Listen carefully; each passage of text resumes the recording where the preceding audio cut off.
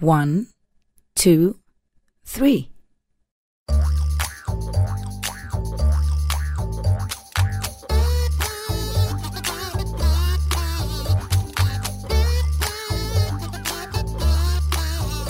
Welcome to Three Song Stories, the show that wields the mighty power of the song story and the way music and songs become bound to our lives and memories as a means of getting to know our guests. Thanks for listening. I'm Mike Kanairi. Our guest this week is Evgeniya Radilova. Evgeniya is an award-winning Bulgarian-American actress, filmmaker, model, fire dancer, teacher, and more who calls New York City home. She grew up in Bulgaria in a family of artists and creators, graduating from the National School for Music, where she studied piano before putting that aside to pursue acting. At age 18, she was cast in one of the biggest TV shows in Bulgaria called Masters of the TV, which she co-hosted for 3 years every night on Bulgarian national TV. She then moved to New York City, where she graduated with honors from the American Academy of Dramatic Arts. Since then, she has appeared off-Broadway and is a lifetime member of the Actors Studio. She's appeared in a number of primetime TV shows, including Law & Order, Limitless, Elementary, Spartacus, and most recently Blue Bloods. She's also done multiple feature and short films, including a number of short films of her own. When not acting, Evgeniya is directing, writing, and producing work with her own production company called I Dare Productions, and she also dances with fire and creates shows all over New York City and LA's cabaret stages with her company Evgeniya Entertainment. She's also a teacher and has spent time in China teaching film and theater workshops to kids. We met Evgeniya through the Fort Myers Film Festival, which has screened her films in the past, and this May will screen her latest project, a feature-length film called Lost Cause, like cosplay, which she stars in and is co-producer of. Hi there, Evgeniya. How are you? Hi, Mike. I'm very good. Thank you for having me. What brings you to Southwest Florida? This time around, I was a judge for TGIM, for Fort Myers Film Festival Monday nights, and a lot of love that I have for the town and for Fort Myers Film Festival, and Eric and Melissa and Leslie and Tom and everyone that's here. So you traveled to Fort Myers from New York in order to be a judge at TGIM Film Night? Yes. Wow. Yes, and also just relax for a week. And get out of the cold. Indeed. Have you listened to any music so far today? I have not. Is that normal for you on a day or not? Sometimes because I can't focus. I put a lot of attention to the music and it takes me away from what I have to do. And if I have to do work, maybe I just play a meditation music. But today I was by the pool doing work at Melissa's house, and I just didn't have time for music. Understood. And then you Ubered here. So was your Uber driver been listening to music? No. Okay, so you grew up and were born and raised in Bulgaria. Bulgaria. How would you describe the musical background of your childhood there? Well, I didn't know at the time, but we are definitely a little stuck in time. You know, things come there a little later. So we had a lot of the classics, a lot of, Michael Jackson, a lot of pop. Mm-hmm. And also when I was growing up, that's kind of what I was listening to. So, yeah, I think that movies nowadays is a bit better. Information travels faster with the internet. But when I was growing up, it was a little less of all of that. When you were growing up, were the kids around you, was it Western music that you all wanted to listen to? Is there a local Bulgarian music pop scene that attracted you as well? Not so much. Honestly, when I was growing up, I just wasn't in love with Bulgaria. We had a lot of hardship and struggle and communism and corruption and all that. So I did like more Western. But when I came here, I started to appreciate what I had over there. Mm-hmm. And I was like, wait, folklore. That is an incredible music. Yeah, sometimes you need distance to see. But when I was in Bulgaria, if you try to have me listen to folklore or the little dances, I would just cringe. I'll be like, I'm not from here. And now I really, really appreciate what we have. What's the earliest musical memory that pops into your head if you try to go back as far as possible? Oh, I have that story. So my grandfather... Is this one of your stories? No. Oh, okay, good. My grandfather was a conductor and a director of operas, and he brought a lot of Western operas, and that was a big issue with him and his work at the time. But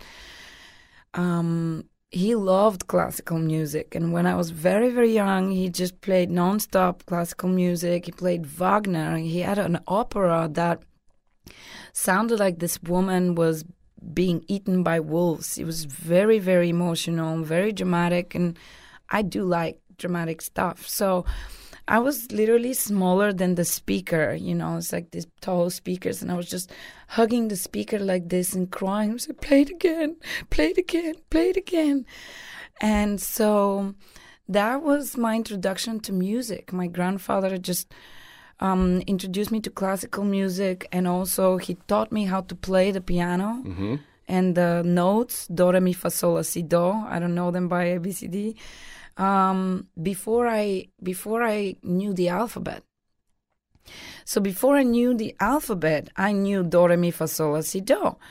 And I was going to piano lessons, and now my parents decided somehow to get me to the National Musical Academy.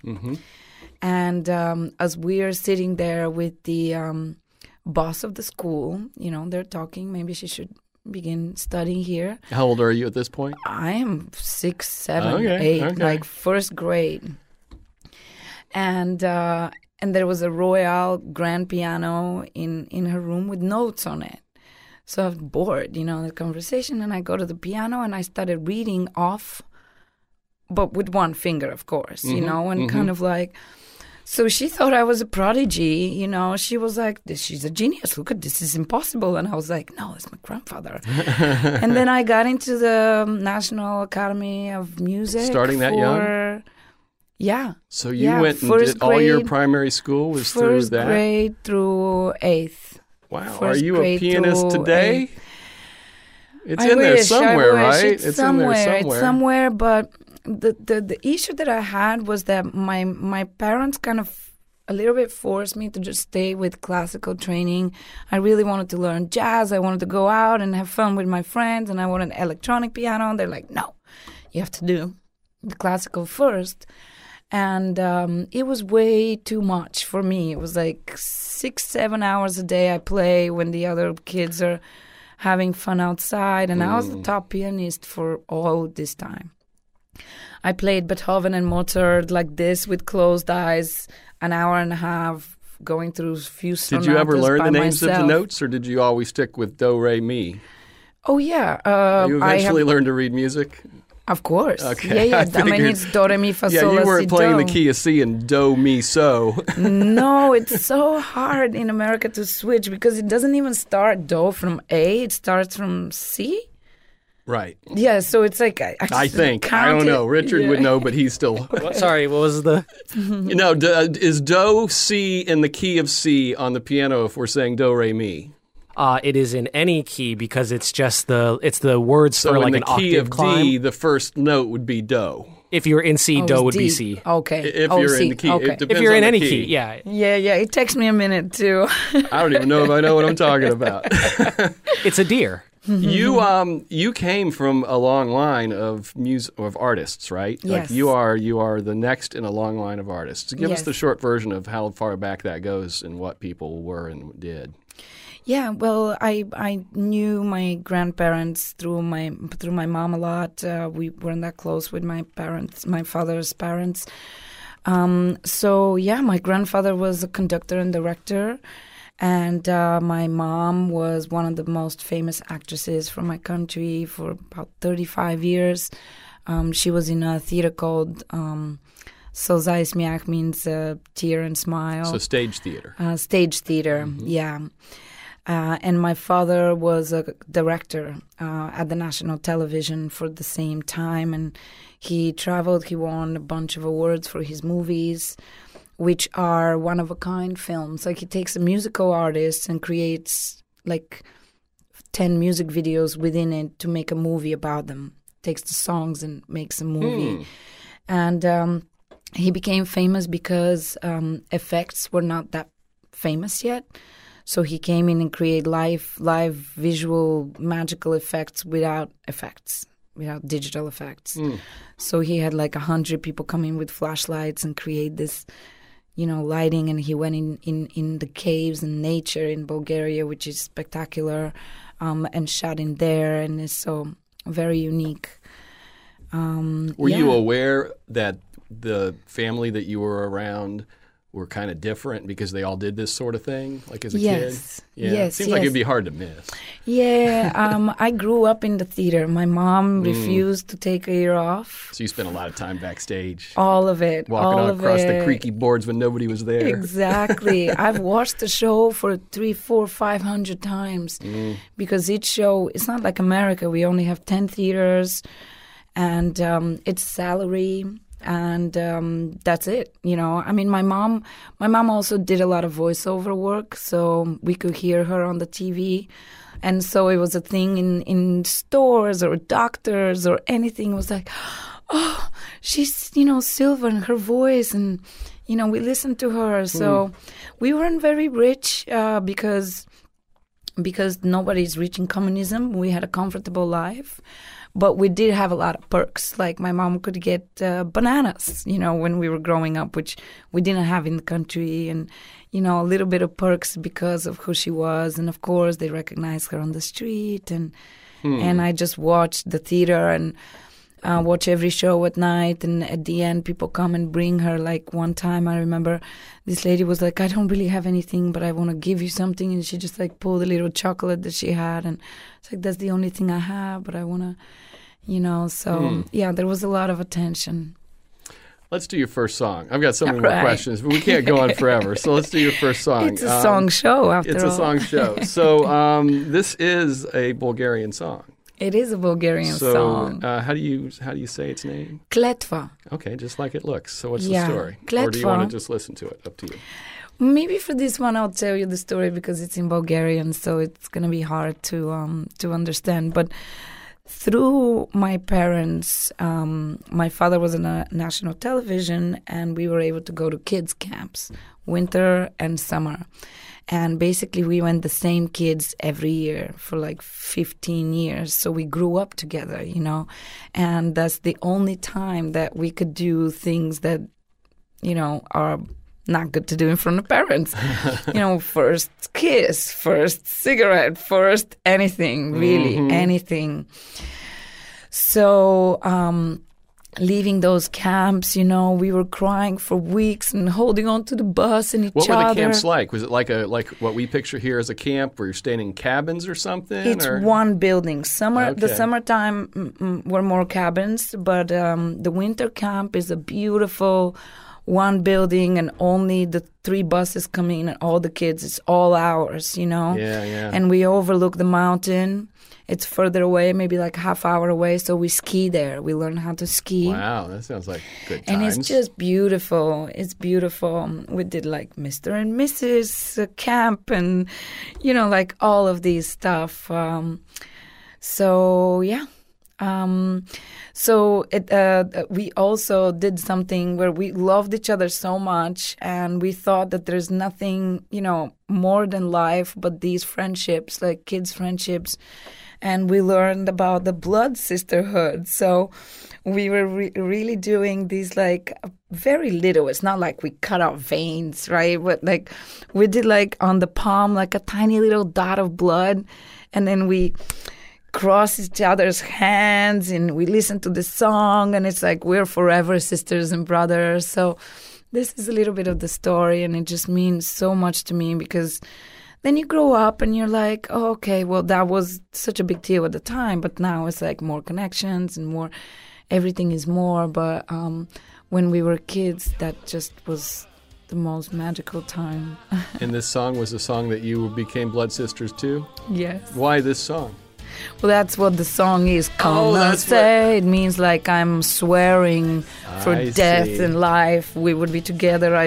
I spill blood. The whole song means that. Like it's a ritual of, becoming a soul sister or brother. Let's listen to it then through that lens. This is Fantastic. Evgeniya Radilova's first Thank song you. today on Three Song Stories. This is Kletva Kletva. by the Bulgarian musician Kirill Maritko. You. That seems like it affected you a little bit. Yeah. You're a little welled up there. I am. Good memories. And just to hear the Bulgarian in the song, as I said, I appreciate it more now than before. And the amazing guitar solo. I mean, they were shredding in that song. Aren't they amazing? We have amazing musicians. We really do. Thank you. I'm glad I like you that. That's liked my it. first Bulgarian song. Yeah. I really enjoyed it. Yay. Do you stay in touch with any of your blood sisters? I do. Oh, Yes, yeah? Well, you yes, got to yes, share yes. this with them. They're going to love hearing Yes, this story. Totally. Yeah, it's funny, but it's more blood brothers at the time. But I was somehow like hanging out more with boys. But yeah. Someday you could make like a camp movie, and that could be like a pivotal scene. Yeah. I could see it in that I song. could see it too. The whole like, I mean, we were like going out for mushroom trips and just getting lost and skiing and getting lost and doing these like, I mean, cigarettes are not great and to promote at all, but like, we were doing this pass around the cigarette, and then whenever the ash falls, like one can like, it's like spin the bottle, right? It's like spin the bottle So with it's a like, cigarette, and everybody's got an ashtray mouth. yeah. And we're there. Yeah, it's very Bulgarian of us. But yeah, great memories for life. So you said you did the piano music school till you were 8th grade or 13? 8th grade. So then did you go to normal high school? Yeah, or I have another story for that. Okay. So, What was your high school time like? well, I'll get there. But so at 8th grade, I was literally the top pianist in school. And I was shriveling on the inside. That was not what I wanted to do. My mother was an actress, and I was like, guys, like, how could you put me in something that's so stationary and repetitive? And I was just not happy at all. So I did one of the bravest things of my life, which I have no idea how I did, but I went at my big exam between 8th and 9th grade, where you get 9 to 12. And I played every single note wrong on purpose. And I could feel my mother like raising up, changing colors to blue and black. And, and she even yelled like, what is going on? Because I'm perfect, And they kicked me out of school. And I was the happiest person of all times. That could be another scene in the camp movie. Exactly. I think Evgeniya would get along with Dongjing Kang. We had a former guest who grew up in China while they were like hardcore communist schools, and she would break out of the school at night to sneak around town, and her I think teacher or her school administrator said that she was a weapon of mass destruction because she was just even at like 7 or 8, she just had such a rebellious streak. I love it. We'll be best friends. So you played all the wrong notes to do what you needed to do to Yeah. break free, and then so what did you do? Like, what did you do next? You just so went that to like kind of leads normal us to high the next school. song. First of all, we tried with sports, and then I did What sports? running and tennis. I Okay. was a good tennis player. Was competing for a minute, and then my dad again decided like I couldn't just be a normal kid. I just had to be a genius from my parents for anything. And then one day I was running in the stadium, and for a joke I was like, Dad, like measure the time I run, and I ran this thing like record numbers. And then again, like my dad was like, oh, we should make her runner, and I didn't survive for too long, even though I love sports. And then I went to a simple school, which was the most horrible time of my life. You can't even imagine what a communal school in Bulgaria means. Like, I see. You were going from a school where they took care of you pretty well to a Yeah. school that, was at the bottom it's just of like the list. neighborhood school, Mhm. and I was very dark as a kid, and people thought I was a gypsy, which wasn't a good thing. Even though I actually love gypsies, and their reputation was, ruined throughout time. But so they called me a gypsy, and because I was new, they put me on the first row, and they threw all of these gums in my hair that was all the way down to the ground. So I had to cut off my hair, all of it. And it was crazy. They were smoking the teachers and students smoking inside of the classroom. We had these speakers talking about music. That was playing music. Kids playing music off of the building. Had like these. Were you regretting playing the wrong notes at that point? For a little bit, maybe? Yeah, absolutely. No, I quit, and I took 2 years for one.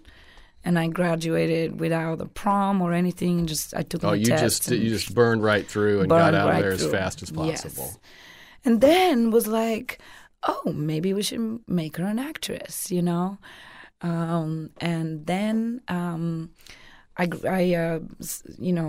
submitted to the National Academy of Dramatic Arts. I got into the school In New York. No, still in Bulgaria. Oh, still in Bulgaria. Sorry, getting ahead of the game It's here. Okay. Still in Bulgaria. I got into the school. My second year was there. Then I was very lucky to become a part of one of the biggest TV shows in Bulgaria called Masters of the TV.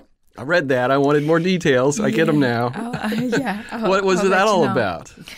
That was such a fun. What kind of show is that? It was a show. It's almost like bloopers. You have something like it here, but 220 people or 120 people watch constantly live television and catch the mistakes, and we make fun of them, basically. Okay. Yeah. But in Bulgaria, that's very serious because television is education. It's not there to just do anything you want or say anything you want, and that happens a lot. In Bulgaria, as well as politicians and corruption and all of that. So we gave the skunk's butt. It's like a sculpture, a golden statue with a skunk and butt with the tail that stinks.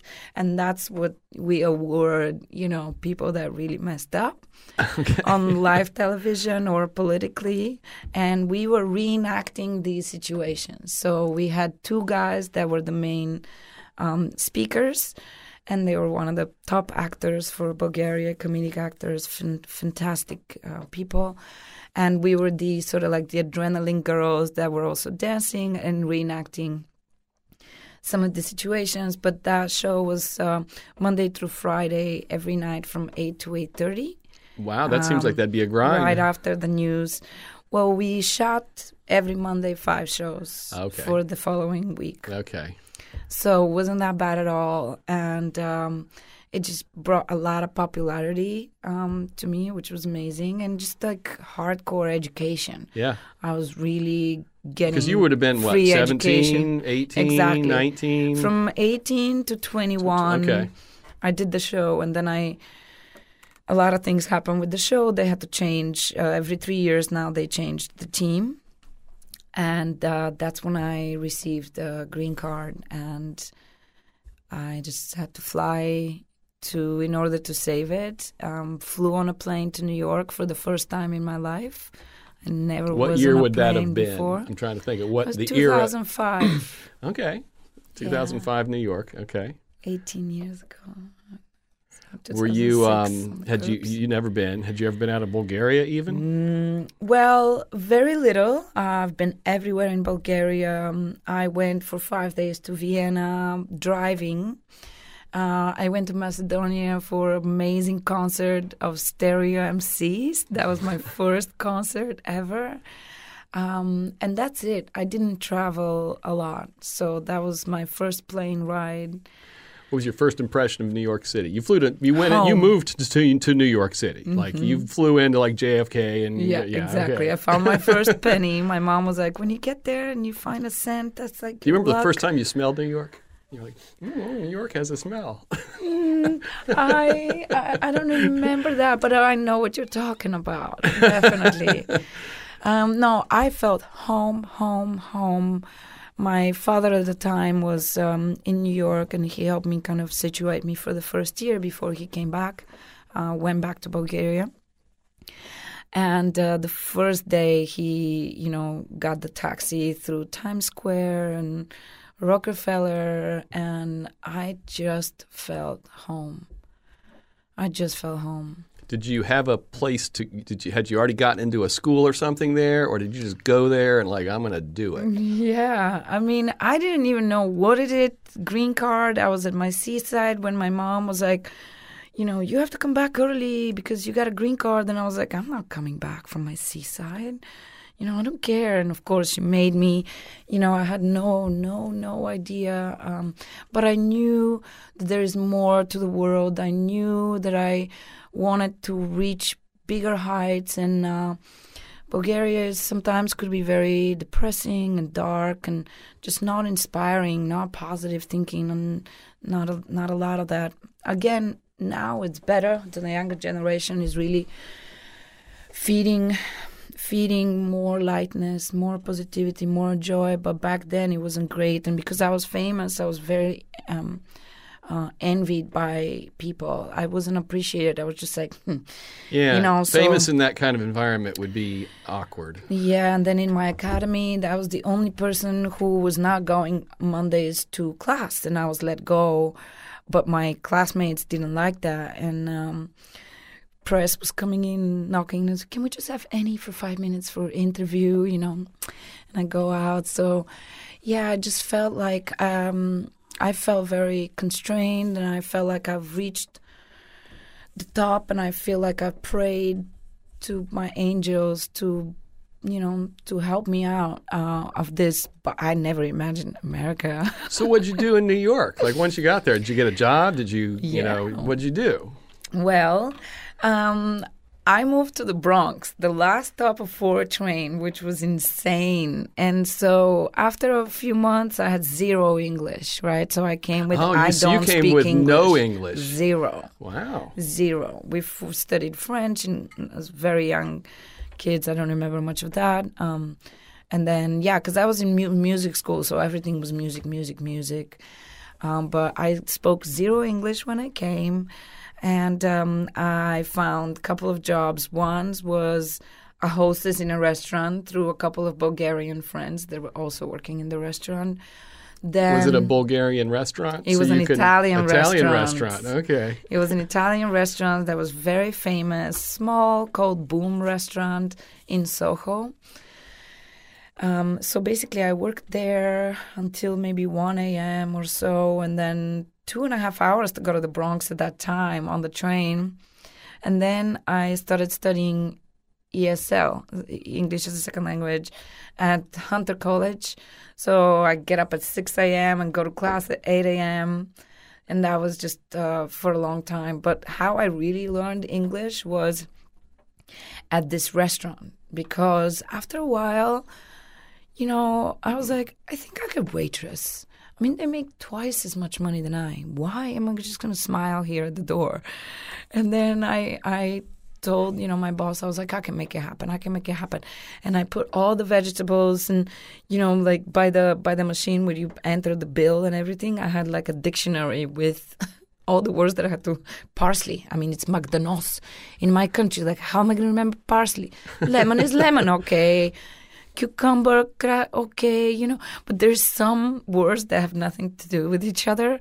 And I have another story at the restaurant where, they were asking me for the oil plate. It's an Italian restaurant, so they dip the oil, very, very new to me. But the guy was asking me for butter. And I'm like, yeah, sure, sir. I mean, I was definitely the most entertaining waitress because I was like turning around and going with energy and spinning and what would you like? I'm very enthusiastic, but brought every time the wrong wine, the wrong thing. It just didn't work for me. And then I thought he's looking for some special balsamic. I bring him 3 bottles with something. He's like, no, butter, please. And I was like, I don't know what that is. And he's like, butter, and this is like, I'll never forget that word. And he, so I did that for a while, but I didn't survive. And then I was giving flyers for a job an hour and a half away somewhere in New Jersey. And then I saw these 15 fire performers come in and do the show, and my jaw just like went to the floor and back, and I was like, I can do this. I love fire. I studied how to do it in my country, but self-taught. Nobody's doing it, and fire dancing. No one's doing You said, fire. I'm going to teach myself fire dancing. Yeah, because I saw these tourists in the center of town who were swinging these balls of fire. And I went to them and I was like, what is this? I love fire. So I bought it from them. I bought a pair of poi. And I had this with me. And what it was made out of was jeans. And when I came to New York, I learned about Kevlar. And what Kevlar is, you have your bowl there for like 5 years to reuse. And with jeans, you cut your jeans. You go through a lot of jeans. So then I connected with these people, and they invited me immediately to 3 different jobs with fire. And then I just started working so hard with this because it was just a lot of work. I made the most money ever. You were able to move a little couple stops closer. After a year, I met my boyfriend at the time, and we moved together in Brooklyn. And I started working in the best high-end cabaret, theatrical spaces, speakeasy, and nightclubs with the fire. And then after a year and a half, I got tired. You sleep. It's a nightlife job, so I got tired, and I decided that I need to go back to acting because I wanted to learn the American way. I wanted to learn the simplicity, this ease that they have. And I was really still terrible with English and grammar and all that. So I was like, I don't know if I could do the TOEFL thing, and I don't want to go back to school for so long. So I found the American Academy of Dramatic Arts. It didn't need TOEFL or anything, so they accepted me. I studied for 2 years. I graduated with the golden medal of the Academy, the Charles Challenger Award that Katharine Hepburn has, Adrian Brody, Danny DeVito, like people. You won another award too, right? Was it Charles Gellinger? Charles Challenger, that's it. That's the one you just said? Sorry, no, my bad. Charles Challenger, he's an actor from the old times that created that. And then I was invited by the school to do their company. It was only 20 people. And I did 4 leading roles. Usually you do 2 small roles, 2 big roles, and somehow, I had Abigail from The Crucible and Kindertransport and a couple of more plays that I have huge roles. So again, I got into this like, why she has this, more roles than I thing. And people were like, oh, you're never going to get an agent. You got an accent, And I got 2 agents. I got a commercial agent. You just drove people crazy, didn't you? I don't know. I did not mean to. But you're just doing, everybody just wants to succeed, and you're doing it. Yeah, yeah. Let's do your second song. All right, and then great. we'll pick up back right. on some other acting stuff. Amazing. This is the Coolio song, right? Oh, my favorite song of all times. Okay. How are we going to go? We're going to listen or talk? Well, we can talk about it because I already mentioned something about the school. I just love this song. It changed my life because I do love to help people that are in danger or, they're misunderstood. And this movie really just changed my perspective. What's the movie? Gangsters. That's the name of the movie? Dangerous Minds. Dangerous Minds. Okay, Dangerous yeah. Minds. Michelle Pfeiffer, right? Yeah. Okay, it came back to me. At first I was like, I don't know where we're going. Okay, so continue. Yeah, so I was watching it at the time when I was in this school where I was perceived as a gypsy, and these gums were thrown into my head, and I was like literally like physically abused, and it was just insane. So I watched this movie, and I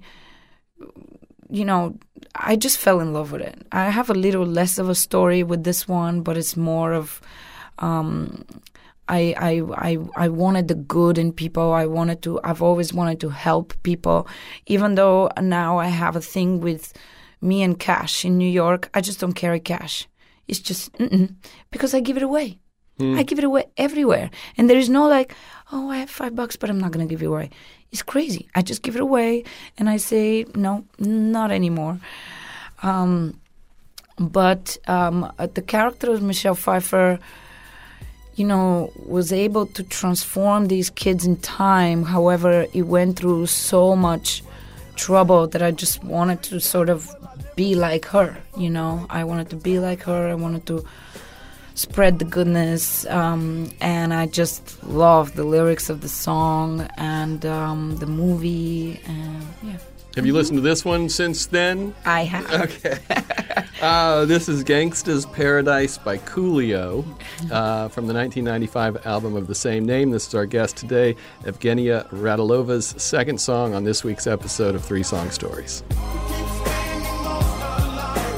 We still are having these issues. We're still having them in America now. Racism in Asia is just mind-boggling for the 21st century, and I think it's very, very educational, and can teach you a lot if you listen to it. Take it in. Probably no parallels necessarily here, but you've taught some. You're a teacher. You just were in China or something teaching, right? Yes. I went to China 3 years ago now, before COVID. Before COVID, gotcha. 3-4 years ago. But I went 3 times in a year and a half. And I was very lucky to meet a crew that was doing a private school of acting with English. And I went. I didn't know that I could teach. And you learned enough English that you could go teach in English. Yeah. That was a while. That was like at least I was here for 10 years.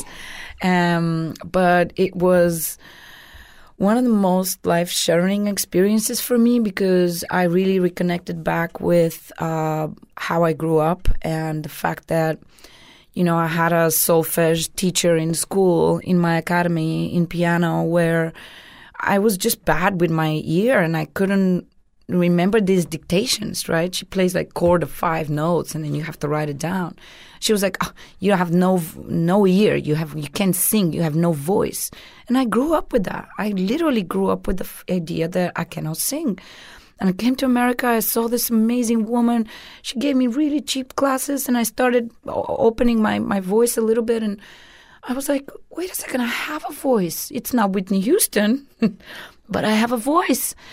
And so when I went to China, these children did not breathe, did not open their eyes. They were just like a rock, like frozen, just like, yes, sir, And after a week spending time together, they loosened up, they cried, they laughed. I kept telling them, you're beautiful. What do you think about that? It wasn't so much about who knows what I've learned, taught them, but I asked them what their opinions, how they felt, how would they do it? And that was never a choice for them. So it really quickly switched them.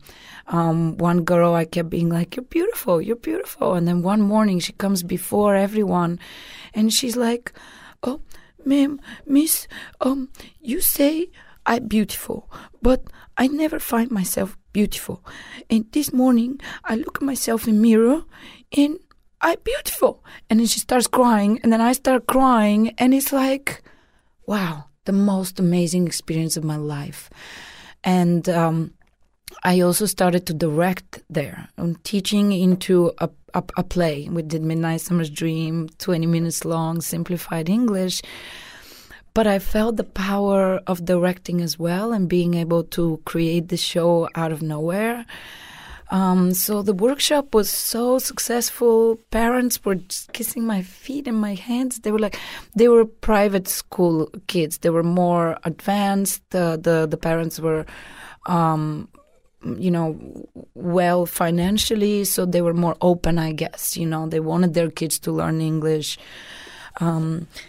And they invited me twice more to go back until COVID happened. I did another theatrical workshop, and then I did a film workshop, because in New York, I was a mentor for maybe 12 years for a nonprofit called Mythic Bridge, and we taught poor and homeless kids how to make movies for free. We go to the homeless camp, or we find them somewhere, and we go for the weekend and we shoot a movie with them.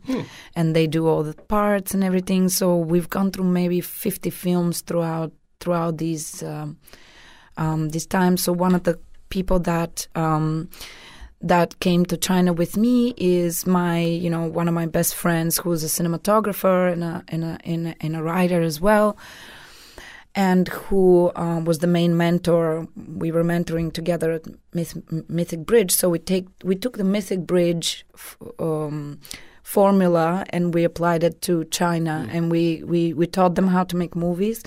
We made 2 films. One of them was 20 minutes, sci-fi, and one, dramatic story that's like maybe 9 minutes. We did them both in like 2 weeks together, and was really well accepted. We were able to do like a film. We were visiting a few universities that they watched the movies, and we had Q&A. And people are saying this is not Chinese students. They act natural, So that was, again, something amazing that happened in my life that opened a lot of different ways. You were somebody's Michelle Pfeiffer.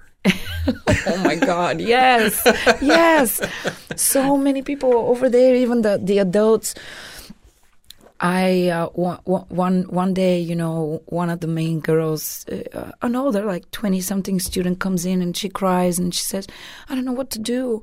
I feel so great in your class, and, I feel like I matter and I have an opinion.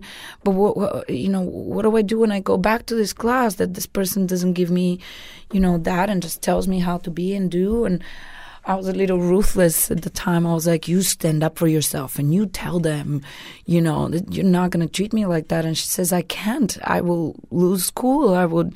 And then I was like, okay, you don't have the right to come here and tell these people so frivolous that they can do this and that. Yeah. I said, okay, what you can do is these people that are together here with you, stay together, do side projects, and so on. But, so maybe I was somebody's. Okay, I want to talk about your new movie. But we don't have enough time to go through in detail your movies. So sure. We're going to go past it. Like, what was the first film that you made or felt like that was your film? Because you've made some films, right? Yes. My first was a music video, which I was there just to teach the person to do fire. And the director dropped out, and I was just like this little pink. I was like, I'll direct it. So we did $200 for pizza and water. And we did this. We won 3 festivals. We couldn't believe the product. And then I just went completely nuts about production and creating. So I wrote a movie called Patrick. I became an Actors Studio member. And I did a play with Ellen Burstyn. I played her daughter at the Cherry Orchard. And at that play, I met Patrick Baldoff, a Broadway star. And I fell in love with him. And I said, oh, my God, the story that I wrote one, time in Bulgaria about this old man who can cross the street and battles with the light, turning red and, green, like too fast for him. He has to go back to one and can't cross the street. I said, I'll develop this for Patrick. So I did that. That was my first movie. It's 10 minutes. And that won 9 awards from festivals around America. And I just couldn't believe it. And then I wrote another short. They're my projects. Then I directed a couple of other people's work. And then now I've produced cast and star in the biggest project of my life, which is called Lost Cause, which would be at the Fort Myers Film Festival, which is the best festival. In May? In May. May. And it's got the best judges. Yeah. It does have the best judges. And it's a feature. It is a feature. And there's a trailer that makes it look like this is serious business. Mm-hmm. It's cause like cosplay, COS, Lost Cause. So what's Lost the premise? Cause. You don't have to give it all away, but what's the... Sure. The premise is how becoming a different character can save your life from trauma and demons. And my character had a really difficult childhood. She falls in love, and this person she falls in love with introduces her to the cosplay world.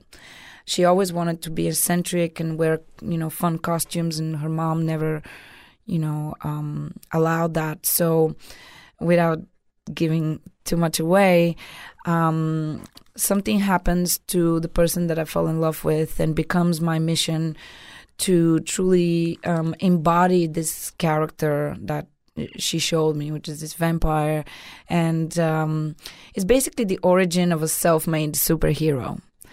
And my character overcomes her fears and uses fire and whips as real weapons, which is something that I do. Dancing. And you didn't need a stunt double for your fire and your whips. I did not need any stunt doubles, and everything is no effects, no nothing, very original. And also, we created the first cosplay club in New York City because we thought that cosplay is underrepresented. I didn't know a lot about cosplay. I thought that I don't want to be like somebody else. And I'm like, I'm an actress. I just want to be authentic, But I went to a few of the conventions, and I look at these costumes that the people build, and I'm like, listen, you're a builder, costume designer, performer. I'm like, how did you do that? So I was fascinated by all the different things people do to create one costume. And I thought that I could do something and help in some way. So we started doing the live version of Lost Cause, which is called Cosplay Club USA. We've had about 5 parties in New York, and it's really well accepted. Hopefully we can do a cosplay party when we also show our movie in May here in Fort Myers. So you tapped into a group of people who can kind of be their own costume designers for this film. That must have been a good way to make a film. You know what I mean? Yeah, like you didn't have to hire a team of people to turn these normal actors into, superheroes. Yes. You had a bunch of people who'd gone the extra mile to be superheroes. Yeah, absolutely. We had an amazing costume designer, Patrick St. John. I have to say he really helped for my costume. Yeah. A few of the original characters. I don't want to say you didn't need a costume designer. Of course. But the most amazing thing was that I casted all of my performer friends, and one more person was actually the link to the cosplay community. I didn't know a lot of the cosplayers, but I did know a lot of the performers that I know, which do create their own costumes, and they were able to let us in their house with their wigs and their costumes, and that was the gold in the movie. The people are real. People are underground community. They're best performers in the world, and they're my friends because I've been doing that for 15 years. Must have been a fun set. It was so fun. It was really stressful as well. Well, sure. Because, But they're stressful, it's not fun. Yeah, they're stressful, exactly, it's fun. Exactly. Yeah. So the movie's just beginning its journey. The first festival that got accepted was Chelsea Film Festival, and we won the Audience Award, and I won for Best Actress, which was totally surprising and amazing. And You said the Chelsea Film Festival. Chelsea Film Festival. In February, we're going to be at Winter's Film Awards, which was actually the first festival that I won with the music video that I created, the Fire music video. So I have a feeling that they were like, oh, the Fire Ladies. It was so unknown, like 6-7 years ago when I did it. And I feel like they've, watched the progression, and I now I bring the fire, not just a sexy prop, but like a weapon, and it's really like a main character in the movie. So yeah, that's the same festival. Richard was going to say something. I was just going to say that, like, it's engineering. Like, cosplayers, it's gotten to the point between 3D printing and just the ability to collaborate on the internet when they're like, I want to make wings that open. Exactly. How do I do it? Like, you can find an entire message board of people who will help that person figure that out. And so things that used to be like kind of hard to do or impossible or hokey if you did it look like real at the conventions. It's crazy. Yeah, we gotta go to MegaCon. I agree. We'll make Fort Myers Con. Let's go. Okay, it's time for your third song, but real quick, how many TV shows have you been on? Ooh, maybe 6 now. One is coming up in January, Blue Bloods. I think it's going to be the end of January. Episode 14, season 13, I think. I'll let you know when it comes out. We just watched with Melissa yesterday Law and Order SVU. Was one of my big roles. I did Elementary, Sex, Drugs, and Rock and Roll.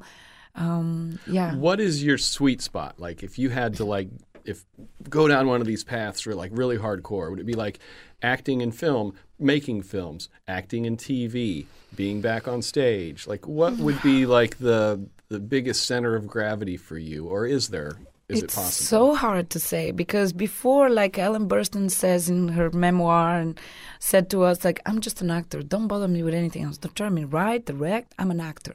And that's what I thought until the moment with China came and the opportunity to create.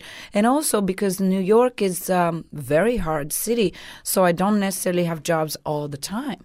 And so you have to balance with something. Yeah, you got to multitask. Yeah, so it comes in waves. Now I'm falling back in love with acting, and I feel like I've produced and created all this for 6 years. And I'm like, okay, what is my recurring role?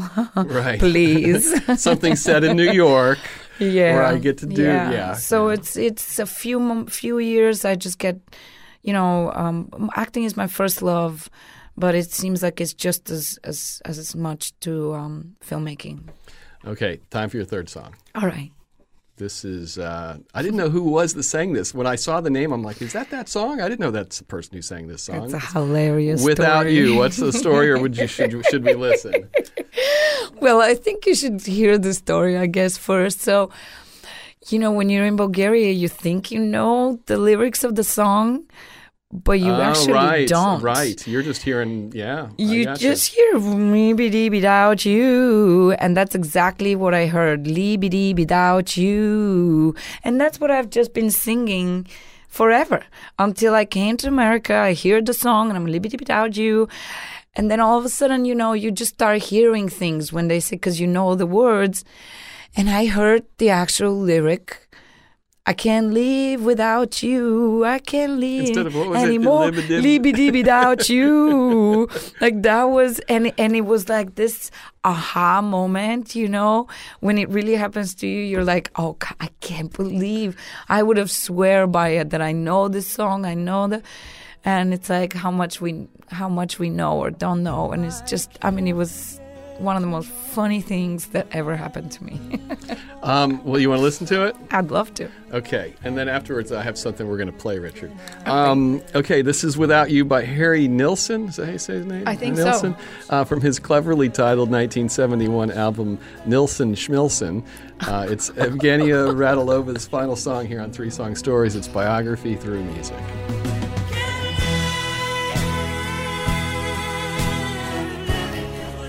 Without you. Once you finally were able to grasp the English and the lyrics of that song, did you actually listen to it and you're like, wow, that's a really sweet song? Yeah. But you had no idea. It could have been about a serial killer. It's amazing how just one time you just are able to hear it. And then you're like, oh my God, all these years, I didn't know what I was talking about. Okay, Richard, do it. Well, who is it? What's the guy's name? Does it have a name? So the guy's name is Adriano Celentano. What era is this? Have a date on it? Or, boy, 70s, this 80s? one is remastered, but I can find the original here. I'll look up the date in a second. I'm going to try to say the name of this. It's Prisen Colin Esin. It's like a 20-letter word. And he made this song to sound like English sounds to foreign speakers. Yeah. So Here you go. us English speakers could understand, like, We don't stay in the shoes now, and whole building scene in a whole red maybe get the color boss dying. there are no actual English words in it. Right. Yeah. I'm just trying to figure out, is it gibberish? That's exactly try how not it to sounded translate to it. me. That's exactly how it sounded to me. Thank you. Okay. Yeah, I'm glad. I was 1973. like, is that a funny story? 1973. No, it's Wow. it's just gibberish. But It's and just every now and then there'll be one little word that sounds kind of like Baby. something, yeah. Baby. Oh, I think that's wonderful. Okay, you ready for a speed round? Speed round? Yeah. Yeah. Do you have a nickname that has stuck over the course of your life that you would be Yes. willing to share? Yes, it's Annie. Annie. E-N-I. Any? And that is the name of my character at my movie, Lost yeah? Cause. Yeah. Ah. Yeah. The character have a last name? No. No, doesn't need No. one. Karaoke. Not that brave yet. Yet. Oh, yeah. There's a whole life ahead for karaoke. If you were a championship wrestler, what music would you enter with? Oh, something heavy metal, something steampunky. I can't say. You gotta who pick a song. exactly. I gotta pick a song. Yeah. I need time. Let me see. Wait, I need 1 second. I'm sorry. Oh, no, that's okay. We have all the time in the world. All right, let me see. Oh, okay. It would be, let's see. Sarah Jones. That doesn't sound like heavy metal. No, it's not. I'm changing my mind. Free Me. Joss Stone. Yeah, we're going to go with Free Me by Joss Stone. What would your wrestler name be? Back off, I'm coming. It would be Little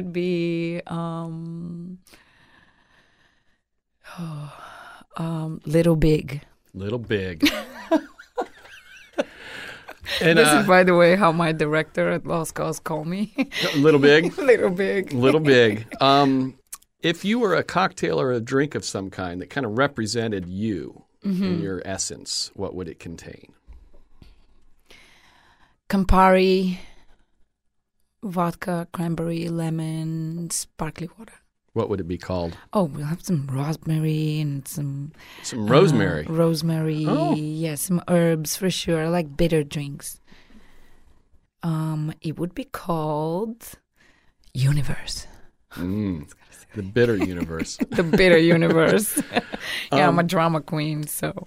If you had to guess, what would you say is the song you've listened to the most times in your life? Something from Michael Jackson. Yeah? Yeah. I love Michael like Jackson. Thriller era Jackson? Yes. Okay. Yeah. I love Michael Jackson. Pick one. Pick one. Oh, Lord. What is the best Michael Jackson song? Sorry. So on the spot. Oh, I'll change that again. I'll go with Janis Joplin, Piece of My Heart. All right. I love Janis You should do that at karaoke. Yeah, one day. If you could listen to a song for the first time again, like for the very first time, what would it be? Gangster's Paradise. Ah, okay. Any songs you'll avoid listening to for some reason? I was avoiding Bulgarian folklore for a long time, but not anymore. I was hoping you had a song you didn't want to listen to anymore so I could say, it's not my cup of cake. Sorry, I had to do a throwback. Oh my God! I actually texted the Richard Bulgarian from the in booth. me. I said, cup of cake. He texted it to me, and I looked up and saw him in the booth just laughing. Nobody told me, huh? Oh, well, I was holding it for this that comes very from Libby moment. Dibby Doubt You. That Libby comes Doubt from You. there. If you could broadcast a song into the head of every person on the planet at once, what would it be? It would be a song that my Bulgarian friends created. It's a reggae band, and their name is Root Soja, and the name of the song was Positive. So you'd be just doing some marketing for the band. Yes. I see. Okay, They're incredible, and it's not just because they're my Bulgarian friends, but they sound like Jamaican. You know, they're Bulgarian, and that wasn't very common back then. And they're just the best reggae artists that I've ever known. Like, they're Bob Marley great. Maybe Rich will insert some here into the final product. Maybe. Maybe right now we'll be listening. Root Soja. Jamaican Bulgarian. Yeah. Richard, right up your alley. Yeah. Okay. If you could only have one album again for the rest of your life, what would it be? You know, I'm in love now with the new artist that sounds like Janis Joplin. I'm forgetting everything. Alabama Shakes. Ah. Alabama Shakes. So you could live with an Alabama Shakes I album. could live with an Alabama Shakes. Okay. What would your 14-year-old self, sitting in that first year of that horrible school, think of who you are in the world and with us today? What do I say to No. What would, if your 14-year-old self could see you now and know what you've done, what would she think? She would think, I'm proud of you. Keep on going. And if you can send back advice, what would it be? Never stop believing in yourself. All right. Well, it's time for you to recommend your three people. Okay. Here, I get emotional again. So the first one would be my soul sister I love so much and I admire so much, Melissa Haven. It's time for her to be on the show. It is. It is. I couldn't believe that she hadn't, Well, she's always been on my list, but it's so obvious that I think I just overlooked it. She's an incredible singer, and she knows how to karaoke, and she needs to be here. You should do karaoke with her. I have, actually. I have a couple of times Okay. on Monday nights, but we like do you duos. hadn't. Okay. All right. So, Melissa, and you're listening right now, Melissa, so you'll be in the chair soon. I love you, soul sister. Okay. Who else? I will give you two more people, and I will give them in Bulgaria because I know that they work with music, so I think that they would like to be involved. Rada Angelova is the first woman. She's a very good friend of mine. She's an actress, songwriter, and she worked for Broadway shows like a sales agent when she was in New York. But now she's back in Bulgaria creating music. Okay. Her own music. So I think she would love to be a guest. And my other friend is an actress, Tsveta Dimova, with who I have my teaching company. It's called I Dare Acting Studios. We have a studio in New York and studio in Bulgaria. So I think that she might like to jump on this as well. We could totally do it remotely, and we would love to branch out to other countries. Amazing. Thank you so much for doing it. It's been nice Thank talking to you. you. The only way we've really ever interacted before was, I'm the one who collects the films. Mm-hmm. So the only thing I ever said to you was, I have downloaded and tested the film, and all is well. Oh, great. Well, thank you so much. I'm so lucky to be here. You guys are very special. Fort Myers has a very magical energy, and I'm just so blessed to be here. We make Three Song Stories in the studios of WGCU Public Radio on the campus of Florida Gulf Coast University in Fort Myers, Florida.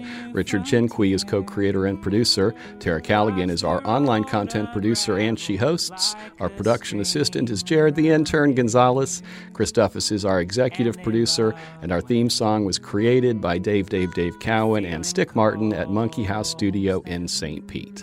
This week's parting tune ties together a couple of coincidences. I woke up super early this morning, so had already listened to all of Morning Edition by the time I got in my car, so I stuck the only CD I had, a bluegrass album I got from a Kickstarter I had supported by episode number 100 guest, the one and only David Mayfield. I'd gotten the disc years before he joined us on the show. It's called I Supported David Mayfield on Kickstarter. I waited literally forever, and all I got was this lousy bluegrass album. That's actually its name. Anyway, I got to work, and our very own Tara Callaghan mentioned that David is coming back to town next Friday, January 20th, to play another gig at the Sidney and Byrne Davis Arts Center in downtown Fort Myers. So I thought we should end today's episode with the song he played for us in studio at the end of his episode, my favorite song off of his album, called Be Home. Keep listening. Slow it down some. Settle down, son. Good things never come to those who chase till they collapse.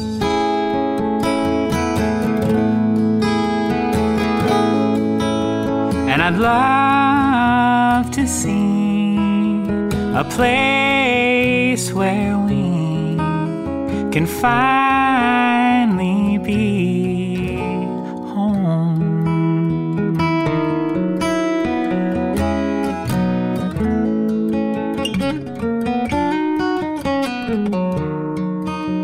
The fire has all but died, but the show, it must go on. So these old hollow eyes will fake it through another song. Just hold my hand, love. Show this man what it feels like to be young before we blink and it's all gone.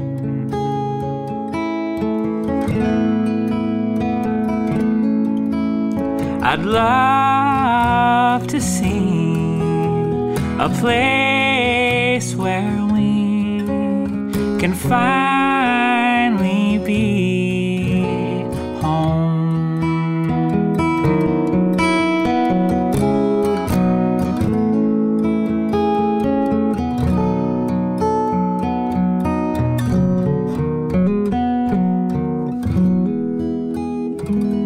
It's over. That's the end. Nailed it. Next time on Three Song Stories. I lived out there a week, like right across from where the Carneys lived.